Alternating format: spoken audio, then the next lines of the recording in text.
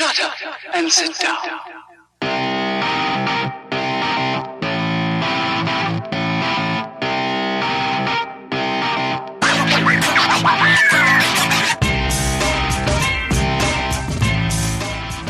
All right, ladies and gentlemen, we are live again. A Guy Thing podcast, live experience. I am amped as always to do this podcast. It's so much fun for me, as I always tell my viewers and listeners. But I do want to tell you that I just want to give a special thank you real quick to Gwen from Eruption Boxing all the way in California. Gwen is awesome. Gwen at Eruption Boxing. Any boxing gloves that you need, MMA pads, MMA gloves, anything at all that you need, hit them up, eruptionboxing.com. They are the best in the game. Also, congratulations to Brian Maxwell, who won a set of free gloves. So congratulations, and I hope you kick some ass with those gloves. Also, I wanted to give a shout-out to my sponsors as well. First and foremost, my boy, Frank Cristiano, Cross Country Mortgages. The man closes loans within 7 days. I think he's on 6 days now. The guy will answer the phone no matter when you call him. You could call him during the ball drop. He will literally say, 3, 2, 1. How can I help you? That's the kind of guy he is. He's not kissing babies when that ball drops. He's answering your phone call, 561-504-1278. Also, please do me a favor. Follow me at A Guy Think Podcast all across social media, as well as the website to check out the latest and greatest stuff that's going on, guests, sponsors, and, just all the recent news with GuyThinkPodcast.com. And don't forget to subscribe. I'm also on Apple Podcast and pretty much every major podcast platform out there. And also hit up Deck Masters of South Florida for all your deck needs. Floor in the front, floor in the back, outside. They're going to make it look like a resort. They're the best in the game. Check them out, deckmasters@southflorida.com if you're in the South Florida area. But today I have a very, very special guest, and I'm very excited to have her on. She has many, many accolades, which we're going to get into. But me as a Yankee fan, I am very pleased to have her on. She is the first woman in the history of Major League Baseball to be hired as a hitting coach, Rachel Balkovec. Rachel, welcome aboard. What's up? I'm amped as always too. You don't know that, your guests don't know this, but I'm always amped, so I'm excited to be on. Oh my God, that's awesome. I am so happy that you're on the show. And it's pretty amazing for me as a Yankee fan because I love the Yankees and I'm always tuning in to any news that comes up. And all of a sudden I heard the Yankees hired a woman hitting coach, first time ever. I'm like, okay, what's going on over here? Let's see what's going on. So, obviously, I mean, it must have been very difficult for you to break into baseball, especially on a professional level, because that's all men. So, how did this all happen?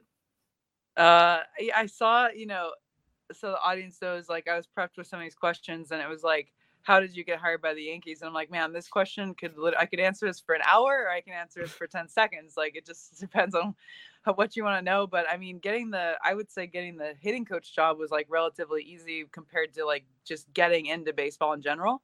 Mm-hmm. So how I got the job with the Yankees was more or less the hitting coordinator currently for the Yankees. His name is Dylan Lawson, and he was a mentor of mine with the Astros. So I was with the Astros for 3 years previously.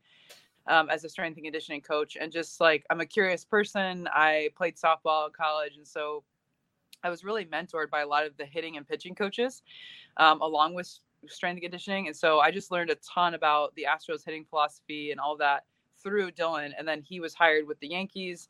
Long story short, I went back to school. I was kind of considering a career change and getting into hitting and eventually the front office. And so we had talked for quite a while after I decided to go back to school last year in Europe that, he was like, you should think about being a hitting coach. And so that's kind of how that happened. It just was, I knew him from the Astros. He was a mentor of mine. And so he hired me on. He knows kind of what I'm capable of and what I'm doing with my research as well. So that's how I got the hitting coach job.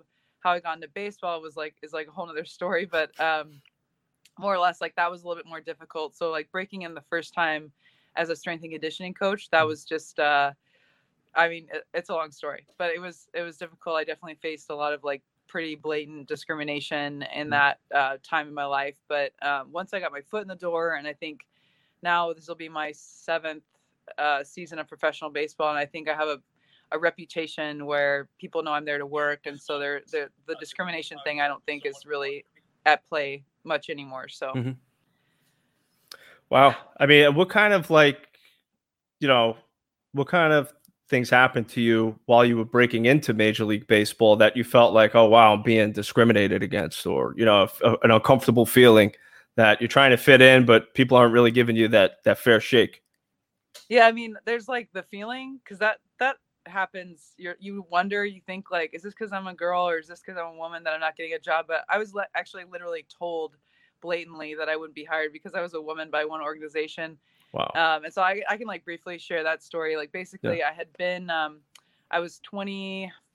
I had been a graduate assistant strength coach. I'd interned at, I think 6 places up to that time. I'd actually interned for the St. Louis Cardinals as a strength and conditioning coach the previous summer. And then I moved to Phoenix. And if you know anything about baseball, you know that spring training happens half of in Florida and half in Phoenix. So Right. there's a lot of teams based in Phoenix. There's a lot of opportunity there with jobs.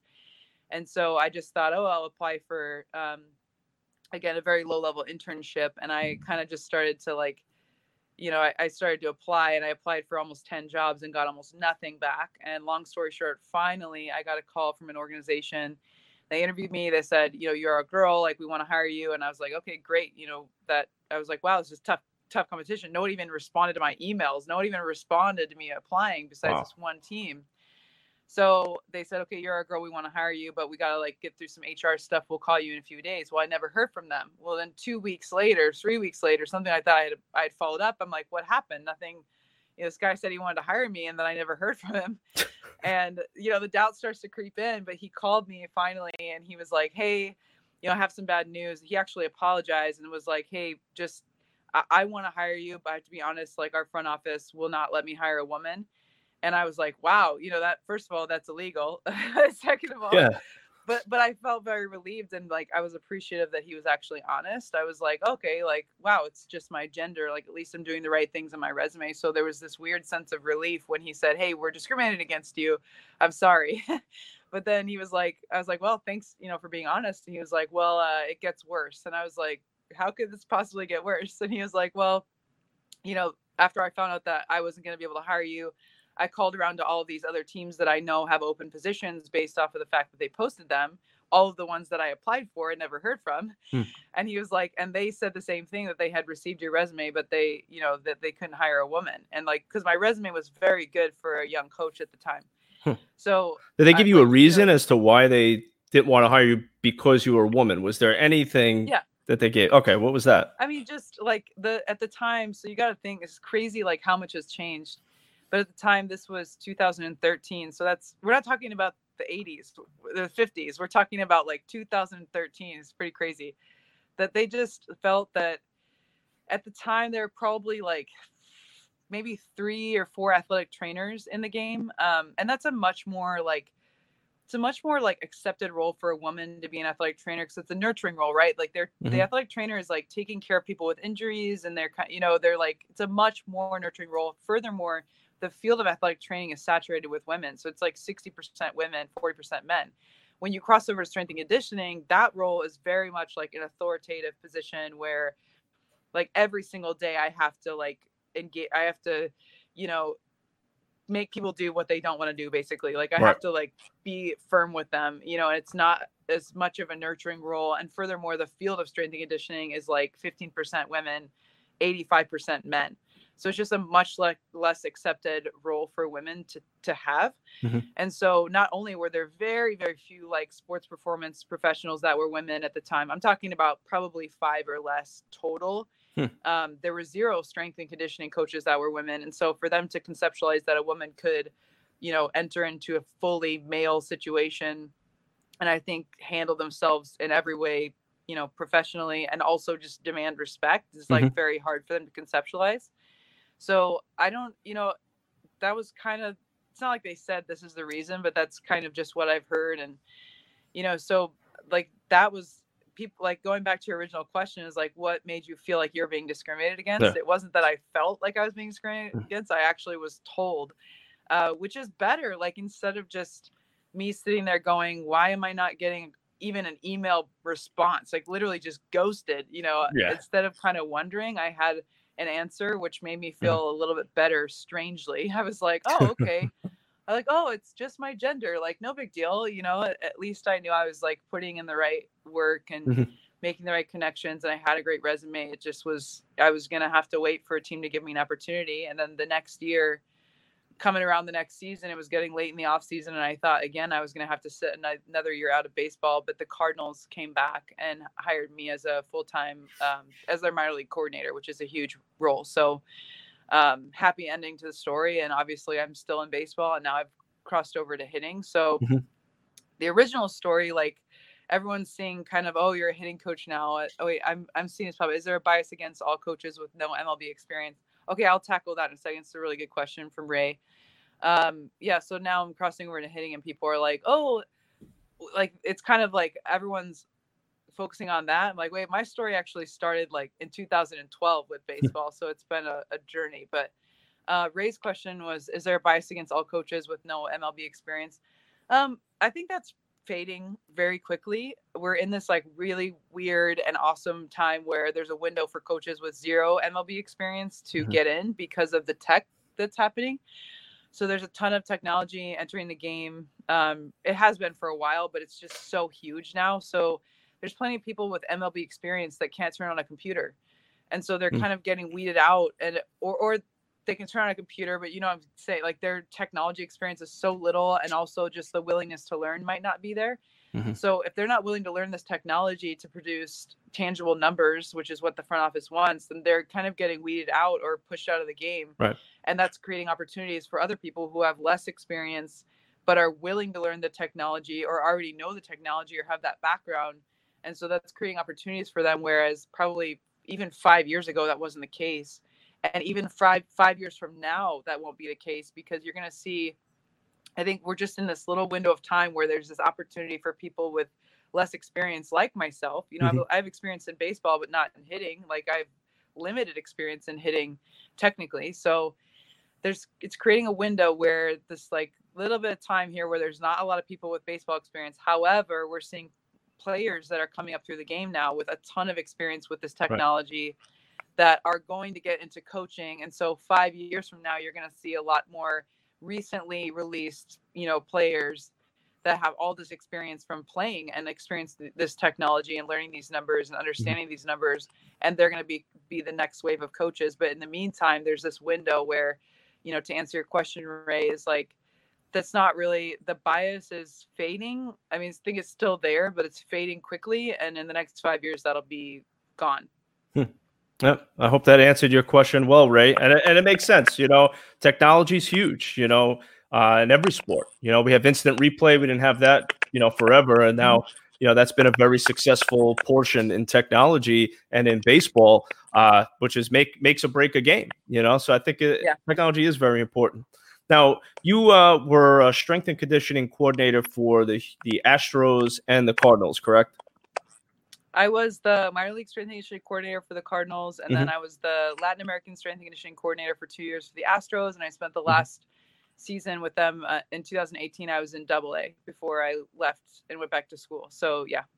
Tell me a little bit about your experience working with both organizations and how they treated you, and did they make you feel welcome and things of that nature. Yeah, I don't have much.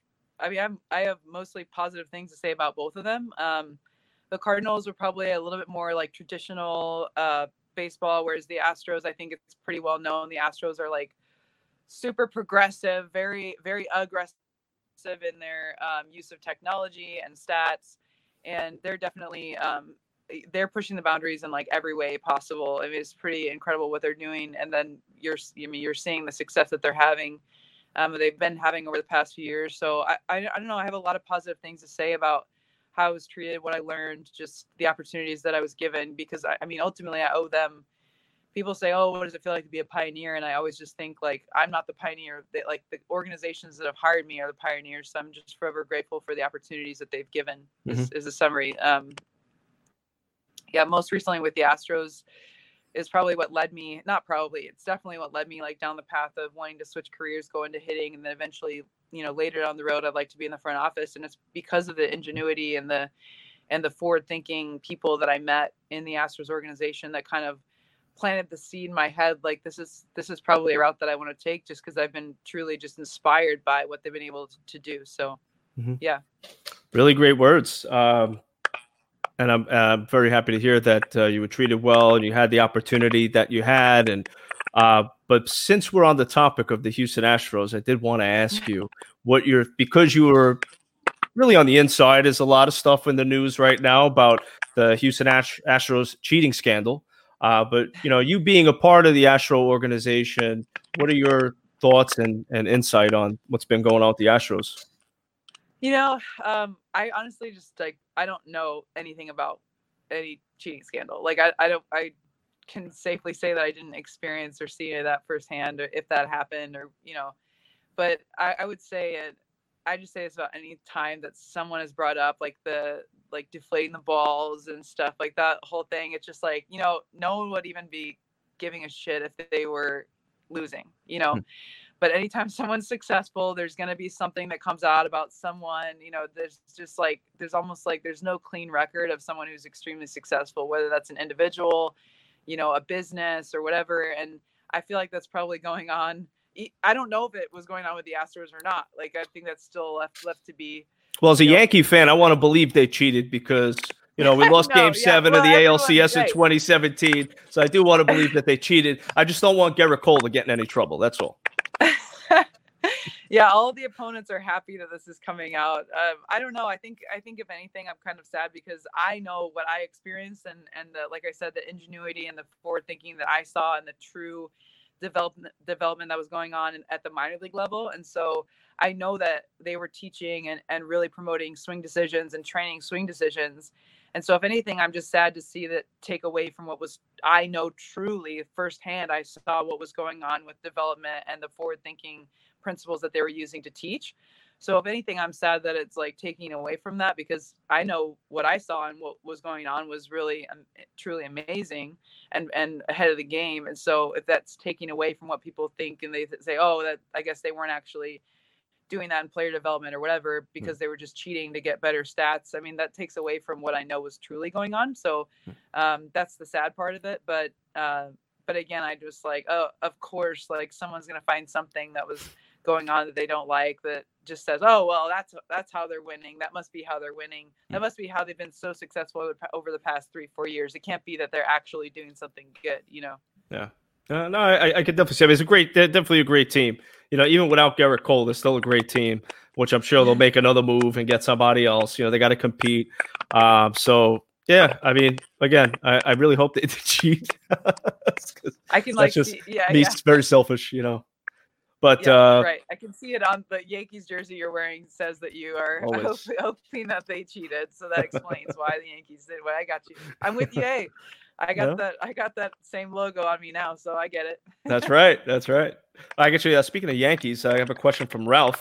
How are you going to help with the strikeout rate? I think that the Yankees' biggest issue with the strikeouts in clutch situations. It's an interesting question considering my boss. If you like do any little bit of digging on Dylan Lawson, he's huge on that. And so swing decisions is something definitely I know that they've already put a huge emphasis on, and something that he was a huge catalyst for with the Astros. And cheating aside, like I said, I can just tell you what was going on, at the minor level and player development.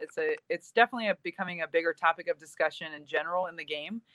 Something that was, by the way, started 20 years ago with the A's, with Billy Beane talking about getting on base and just on base percentage versus just like a batting average.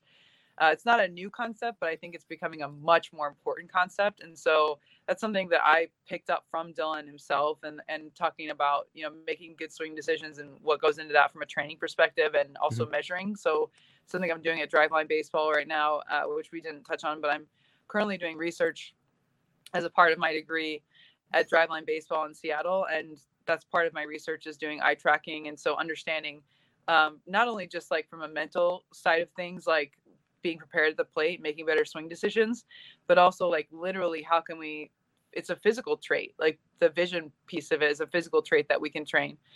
So there's a plenty of room to grow there, and I can assure you that Dylan, that's definitely one of his passions. So I imagine that that'll be a huge area of focus as you're asking, Ralph. So good question. Excellent question, Ralph. Thank you very much. Now, I wanted to ask you too. Do you see yourself becoming the first woman to work as a coach on the major league level? I know earlier you said you didn't think you were going to get into Major League Baseball or baseball in general, but here you are, and you have this wonderful opportunity. So, has your thinking changed? And now you have some bigger goals. Yeah, I mean, I think let's put it this way. I don't know what I'm gonna do. I have so much to learn, just with this role with the Yankees, and they have like this all-star staff. Like, I'm so excited to just go and learn from the people there, and they continue, like, every time they're still hiring people, and every time they hire someone, I'm like, man, I can't wait to learn from that person. So I have plenty of work to do in the here and now. I'll just say that I know that it's possible that I could be on a major league staff. I don't have any doubt that that's a possibility for my future. But I'm just like not really worried about it at the moment. And I definitely have like future goals, but, and I guess I'll say like this, like, it's possible that I could be on a major league staff. It's possible that I could be a manager. It's possible that I can be a general manager. It's possible I can be a farm director. Like, I don't really see any limits for myself in that way. So it's possible. But in the here and now, I'm not really like concerned with that, I guess. Mm-hmm. Well, I think that'd be great to have a woman as a GM. There's a lot of men around bargaining all the time at the winter meetings. I think it would be nice to have a woman in there to switch things up a little bit and knock these guys on their ass. So that's no, I think that's pretty cool. Also had another question too from, looks like Ray's got a question regarding softball. What's the biggest difference you've seen moving to a 60-foot mound as opposed to softball standard? And also congrats on softball getting back into the Olympics. Very good, Ray. 60 foot. I mean, I don't even know how to answer. Like, it's so funny. I don't know the answer to that question in a positive way because I haven't spent any time in softball. It sounds interesting, but I guess I spent the past 6-7 years working with all men in baseball. So I don't really have a good answer for that. And I think that's actually a pretty potent like point, or like people ask me the question, like, what's the difference between coaching men and women? And I'm like, I don't know. Like, I don't know. I've been coaching men for so long that I don't really have a great answer for that. Thanks for the congratulations on softball getting back into the Olympics. I think that's great for the game. I'm really happy for, a lot of my friends just that are coaches and stuff. I played softball in college, obviously, so I appreciate the opportunity that I had to be an athlete in college and to play, a game. It definitely has helped me in my baseball career just to, hey, I can throw a ball. I definitely have the shoulder pain to prove it.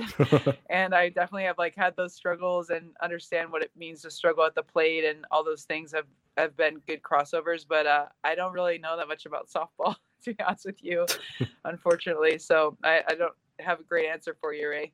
So I read that you were a Division I NCAA catcher. What was that, New Mexico? Yeah. Okay. Gotcha. But not on a coaching level. Nope, I never coached in softball. Got it. What was so you were a strength and conditioning coordinator at LSU? I was when I was at LSU, I was a graduate assistant. So basically, I worked full time as a strength coach, and they paid for my master's degree. So that was kind of my, I guess, stepping stone after graduating with my undergraduate degree and having some internships. I was able to get that at LSU, which was huge. I mean, excellent athletic department to be a part of, just extremely high standards, extremely high intensity. Definitely like fit well with my personality in general, but I think probably like took me to another level in that way, and also just like formed some of my really foundational coaching beliefs. So yeah, I was at LSU for 2 years, and it was a hell of an experience before I got into professional baseball. Pretty awesome. Now you also do a lot of public speaking as well, motivational speaking. Tell me about that and how you got involved with that, because I think that's really interesting.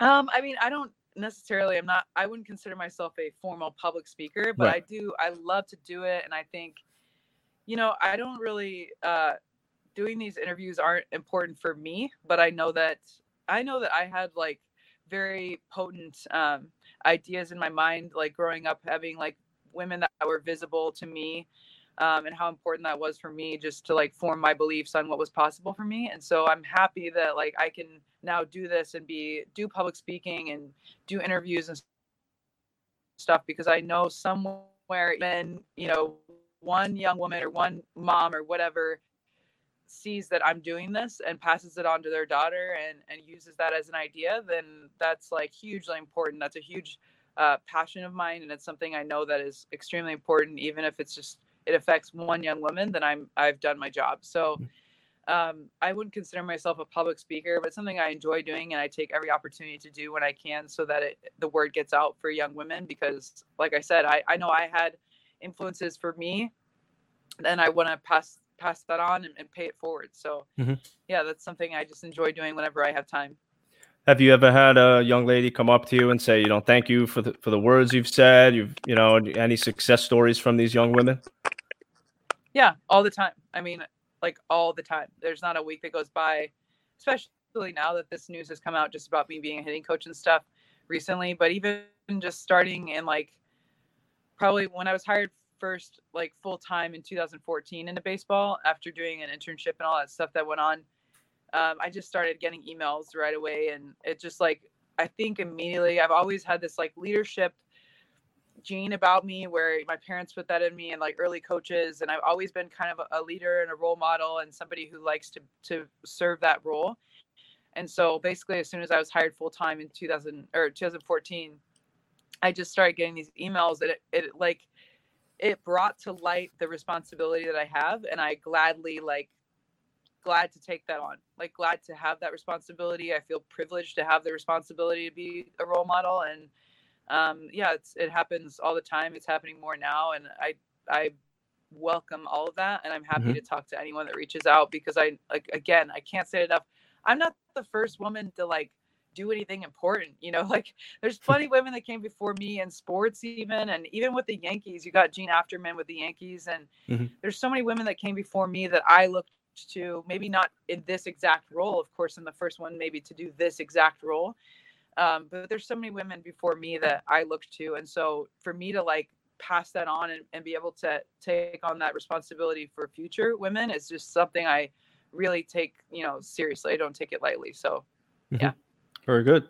And I had a comment from Jared, which is actually one of the questions I was going to ask, because the Yankees had a record 30 players sent to the injured list last year. So this is a strength and conditioning question, but is there anything you may have noticed with a guy like Judge that might help cut down on potential injuries? So we'll say Judge and the rest of the Yankee team. Like, as a strength and conditioning coach, what are your thoughts on all of that craziness that went on? And could they be doing something different? I don't know. You have to explain this. Or was it a fluke?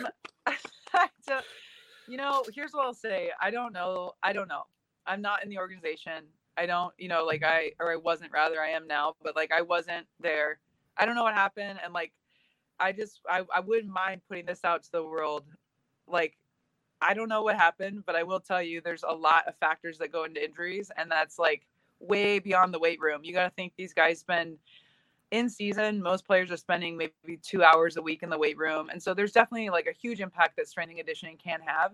But you also got to think like they're also going to the cages. And if somebody's in a slump, they're taking, how that goes. Like, okay, Oh, you're in a slump. You take 150, 200 swings a day because you're in a slump, or you're trying to figure something out. And then all of a sudden, with a week later, you come up with an oblique injury, and everyone's like, oh, must be the weight room. Like, wait a second. There's just so much else going on that you don't take into account. And furthermore, like, this is also, I don't know anything about Judge. I don't know about the Yankees, but this is like a broad concept of just life. Hey, we're traveling a lot. We're flying across the country. You're not sleeping very well on a plane or on a bus. The nutrition isn't great, or there's a lot of at the major league level, nutrition is wonderful, but there's also access to a lot of other food that's not so wonderful. Right. And there's also access to alcohol, and there's also access to late nights and maybe not sleeping very much. And so when we talk about injuries and what can we do from a strength and conditioning standpoint, no doubt there's things that we can do, but don't discredit also, like, there's a lot of other factors that go into injuries. And I think that we're getting better as an industry at like taking a more holistic look at what's going on in the player's life. All of the family stress, it could be anything that leads to a soft tissue injury over the course of time. It's not just like well, he squatted yesterday, so that must be it. That's kind of Giancarlo Stanton's MO, though. The guy sneezes and he gets hurt. That's unbelievable. We were, as Yankee fans, I mean, I can speak for a lot of Yankee fans right now. We were going crazy this year. I mean, one injury after the next. One guy is out, the next guy comes back, he's out now. Like, it was just Aaron Boone was like, he was a magician last year. I don't know how the hell they won over 100 games, but Yeah. it was frustrating for every single Yankee fan that I know. It was very frustrating last year. So, Sure. you know, there's just a lot going on. You cannot pinpoint one thing for an injury. That's for sure. So. Very true. And also, I wanted to ask you as well. I know you said that you got involved with baseball 7 years ago. Mm-hmm. It was about 7 years ago. Okay. Now, Yeah. before you got involved with baseball, what were your goals and aspirations before the whole baseball thing popped up? I mean, okay, well, yeah. When I was really young, I think like pretty quickly I knew I wanted to be a strength coach, like in college. More or less anyone in baseball knows what the yips are, and I am in the Hall of Fame for yips. You didn't know this? Like, if there was a Hall of Fame of the yips, I would be like the main exhibit. Basically in college, I just had a really like horrible case of game anxiety. To the point where like I was a catcher and I couldn't throw back to the pitcher, but also like it leaked into every part of my game. I mean, I struggled hitting batting practice at one point there. So I just didn't have a great college career. And so I really took to the weight room as a place where I could contribute to the team and where I knew like, okay, I go in the weight room, I worked hard and I saw results. Like 1 + 1 = 2. But if you know anything about the yips, you can work as hard as you want and 1 + 1 = 6. Like it just does not add up. Like I could do as much work as I wanted to, and then I would get into a pressure situation and like launch the ball into outer space. Like it just was the weirdest. So again, if you know anything about the yips, then you know what I'm talking about. So yeah, anyway. I have the yips waking up in the morning. I fall out of bed. That's a yip right there. Yeah. So I basically I took to the weight room pretty quickly in college, and it was just again a source of like where I could be a leader, where I could contribute, where I could show that I had a good attitude and like my hard work was paying off for me, and I wanted to make that into a career. So pretty quickly I knew I wanted to be a strength coach. And the funny story about me getting into baseball is I thought baseball was really boring because as a softball How player, dare you?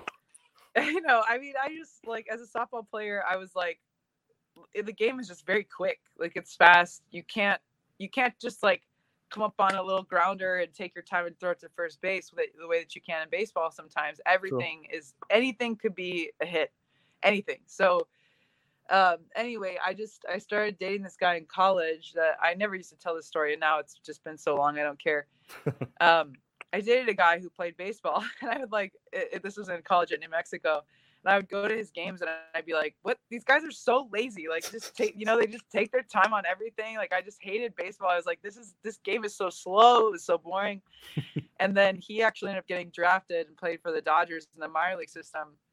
So then we both graduated at the same time. And I was going through my internships in strength and conditioning, and I was climbing the ranks like in my career, but I was also simultaneously through his experiences learning about the minor league system.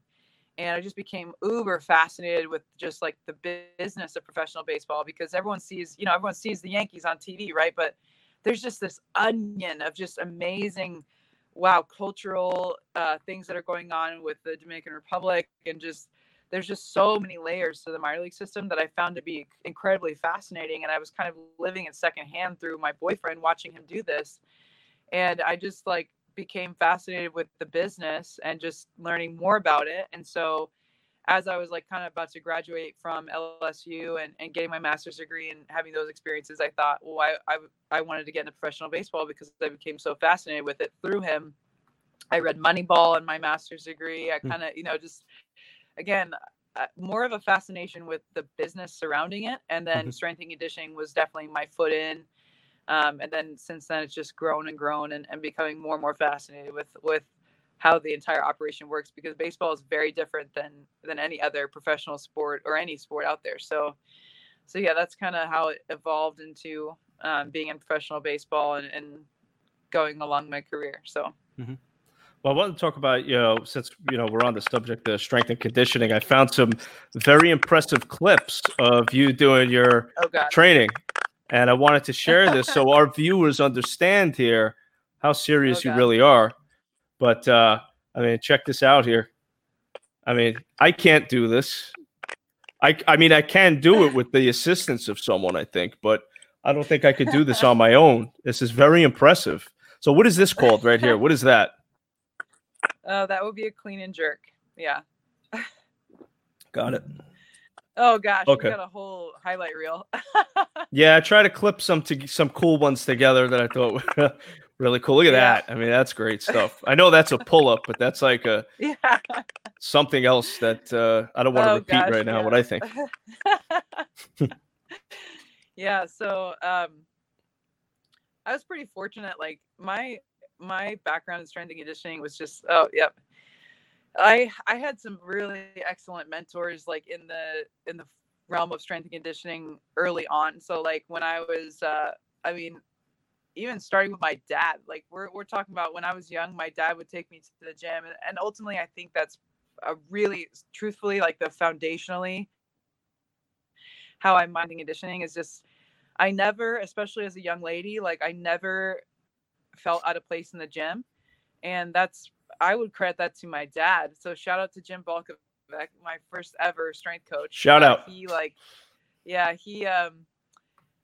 when I was like 10 or 11, I probably at the time I was just like, I want to hang out with my dad. And I was like, oh, you're going to the gym. Take me to the gym with you. And he just would take me, and Lord knows what I was doing. I don't know what I was doing. I was probably doing what my dad did, bicep curls and leg press and whatever. But the important thing there, and I talk about this now, is like, he put me in the gym, and I probably was the only girl, but I didn't know at that time. You don't know. I'm just hanging out with my dad.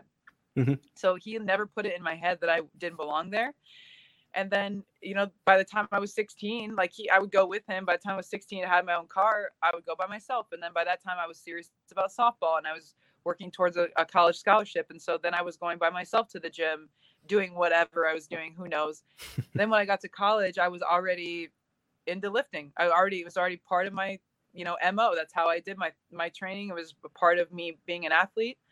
And then I had some just excellent strength and conditioning coaches in college that, again, we were lifting heavy in season. We were doing very technical lifts. We were doing the Olympic lifts, which are probably some of the most technical, like you just saw. It's a very technical lift, and you have to know what you're doing to both do it and to coach it.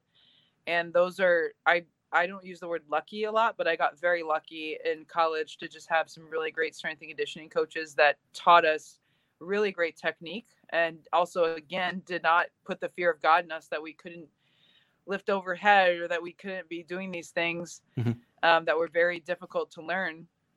They just taught us. And that's how I grew up in strength and conditioning. And so that's kind of like stuck with me as I've gone throughout my career and definitely even now in my own personal training. Really cool. And Ralph also has a question. What do you think your biggest challenge will be this year? Good question, Ralph.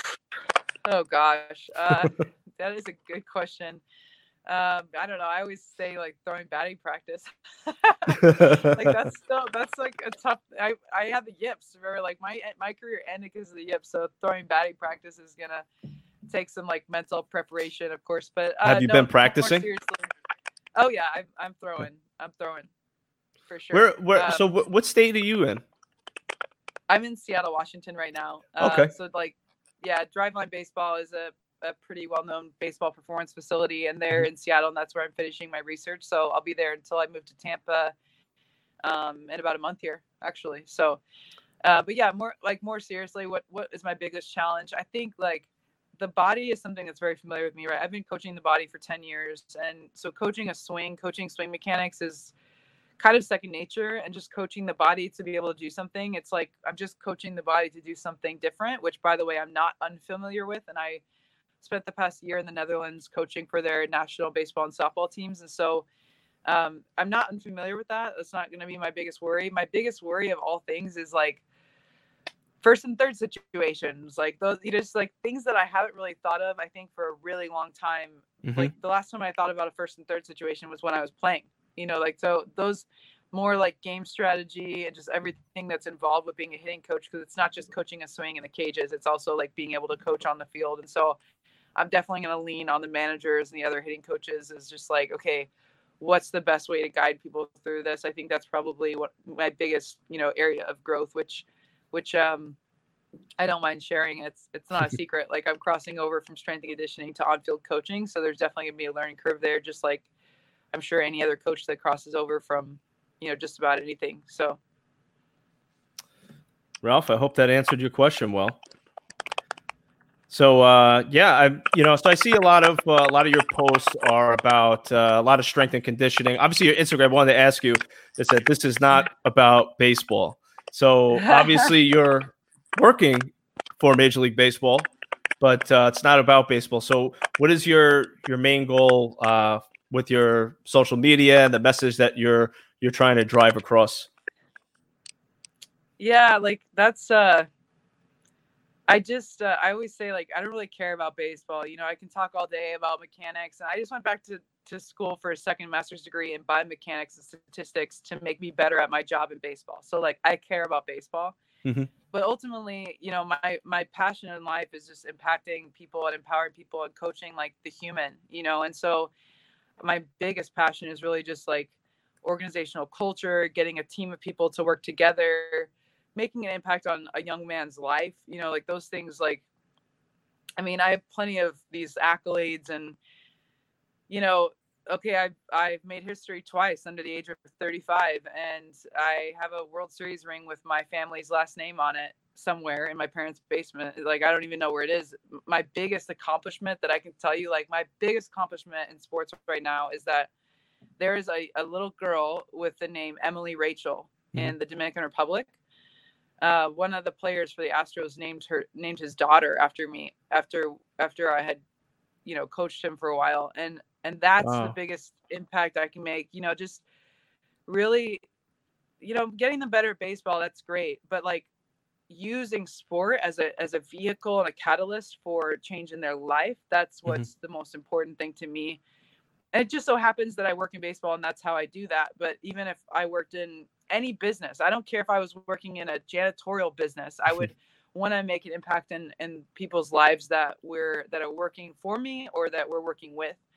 And that's ultimately the end goal, So how do I do that? I mean, right now I'm a hitting coach, so it's in the cages, and we talk about being disciplined and, being a student of the game, not to be better at baseball. Yes, in the immediate to be better at baseball, but just being a student and being curious and having those qualities that are going to cross over after baseball is done. That is just absolutely the most importance to me personally.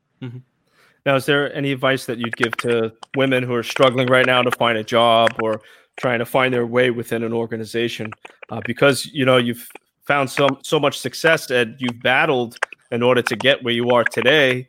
And in my opinion, working for the greatest sports organization in the world and being the first woman to do so, what advice can you give to other women out there that are struggling and kind of losing hope? I, especially recently, like, I just say, like, good, if you're struggling, good, don't stop. Don't stop. And eventually, when you do make it where you're going to go, because if you're really putting in the time and you're really doing things right and you're holding yourself, you're respecting yourself, and you're respectable around the athletes or whoever it is, when you get to that point, you're going to be so much stronger and so much more prepared than everyone else around you, that you should actually you should be like, yeah, this is great for me. Like, I think back and I'm like, oh, now I kind of look at it, I'm like, oh, you weren't discriminated against. Oh, sucks for you. Like, okay, that's just made me stronger. It made me more prepared because of some of the things that I faced, that I had to do more internships and I had to probably work a lot longer, like without pay and shitty positions and whatever.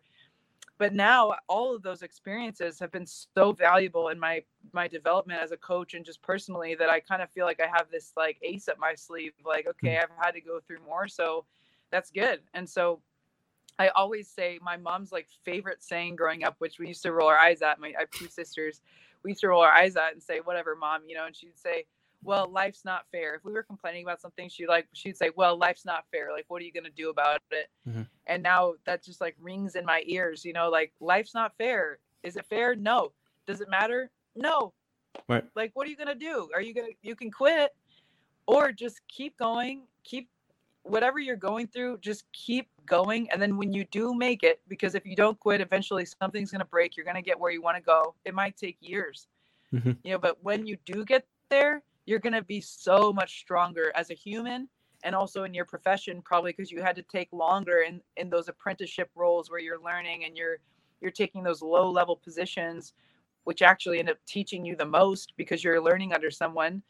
I mean, I just view that as just like I just feel like that's a secret strength that I have that other people don't get the opportunity to have. So instead of looking at those struggles, and of course in the moment, was it fun? No, like it wasn't the greatest. I don't look at those times and say, wow, it was the greatest time of my life. But if you can just keep your wits about you and know that in the future, like it's going to pay off, all those difficult times you go through, just like anything in life, difficult times that you go through, those are going to pay off tenfold. And then you're going to be in a better position because you went through those things. You couldn't have said it I could have said it any better. Not a lot of people could have, but you're absolutely right. We all go through adversity in our lives, but it's how you get through it. I think having that understanding, I say this a lot, but having that understanding that it's never going to go your way. There's always going to be negativity. There's always going to be something that gets in your way to make you get to the goal that you want to get to. It's just a part of the game. You just got to go get through those things, move forward, and find your way. But I 100% agree with you. That's great. If there's any after this interview, a lot of times I get reached out from people. They'll be like, "Oh my God, that was such a great interview. That really hit home for me." What would be the best way for a young woman to reach out to you to ask you any questions or anything like that? I would say at this point, it's probably through my website. They can reach out through Instagram, but DMs get a little bit lost at the moment. So my website is just rachelbalkovec.com, and they can shoot me an email through there. Or I think my email is even on my Instagram page. But yeah, I'm pretty accessible. But email is definitely the best way. Awesome. I just popped up your website there so they could take a look and see that. And I could imagine how many DMs you're getting right now because of everything that's been going on in your life. So thank you for getting back to me. I really appreciate it. Yeah, no, we get this awesome show. I love the concept of the live interaction, and this was a lot of fun. And I'm also happy to help out any Yankees fan. So thanks for having me on. It was my absolute pleasure to have you. I'm going to honestly tell you, I wish you nothing but the best of luck with the Yankees organization. Everything that you do in your life, not only with the Yankees, but also the wonderful things that you're doing, motivating young ladies to aspire for their goals and go after their dreams. So I think that's positive and great that you do that. And again, I wish you the best of luck. And that's it. Let's win a World Series this year, and I want to see you next season in the Yankee dugout at Yankee Stadium. I would love to see that. Awesome. Thank you very much. You got it, Rachel. Have a good one. You too. Bye-bye. Guys, thank you for tuning in. This was a treat. It was a real treat to have Rachel Balkovec on the podcast, the first woman in the history of Major League Baseball to be hired as a hitting coach. She's very humble, just a wonderful, wonderful woman. And as you can see, very positive, and she just wants to have a positive impact with all the people around her. And I think that's, especially at the professional level that she's at now, that's the kind of person you want working for your organization. So again, I'm wishing her nothing but the best of luck. Again, if you need to reach out to Rachel, if you have any questions, she's super motivational, as you could tell. But again, check out her website. I wanted to pop that up again, rachelbalkovec.com. And you could also follow her on Instagram at rachel.balkovec. She's got some really cool posts, lifting weight much heavier than I can lift. It's pretty cool. So again, guys, thank you for tuning in to this edition of a Guy Think Podcast live experience. Do me a favor. If you have Apple Podcasts, give me a 5-star rating. It really helps me grow my show, get the analytics up, and reach a much wider audience. So thank you guys for that. Thank you to all the Yankee fans and my usual suspects that always tune in. And again, please follow me at aguythinkpodcast.com. Actually, at A Guy Think Podcast on all social media, Facebook, Twitter, Instagram, YouTube, the whole nine. And of course, the website, guythinkpodcast.com. And please do me a favor and subscribe. It's been an absolute pleasure. Thank you guys for tuning in on a Sunday evening. Have a great short week at work. Hopefully you're off for New Year's. If not, don't get too drunk New Year's Eve. That's my advice for the week. Thank you guys. God bless and have a great night.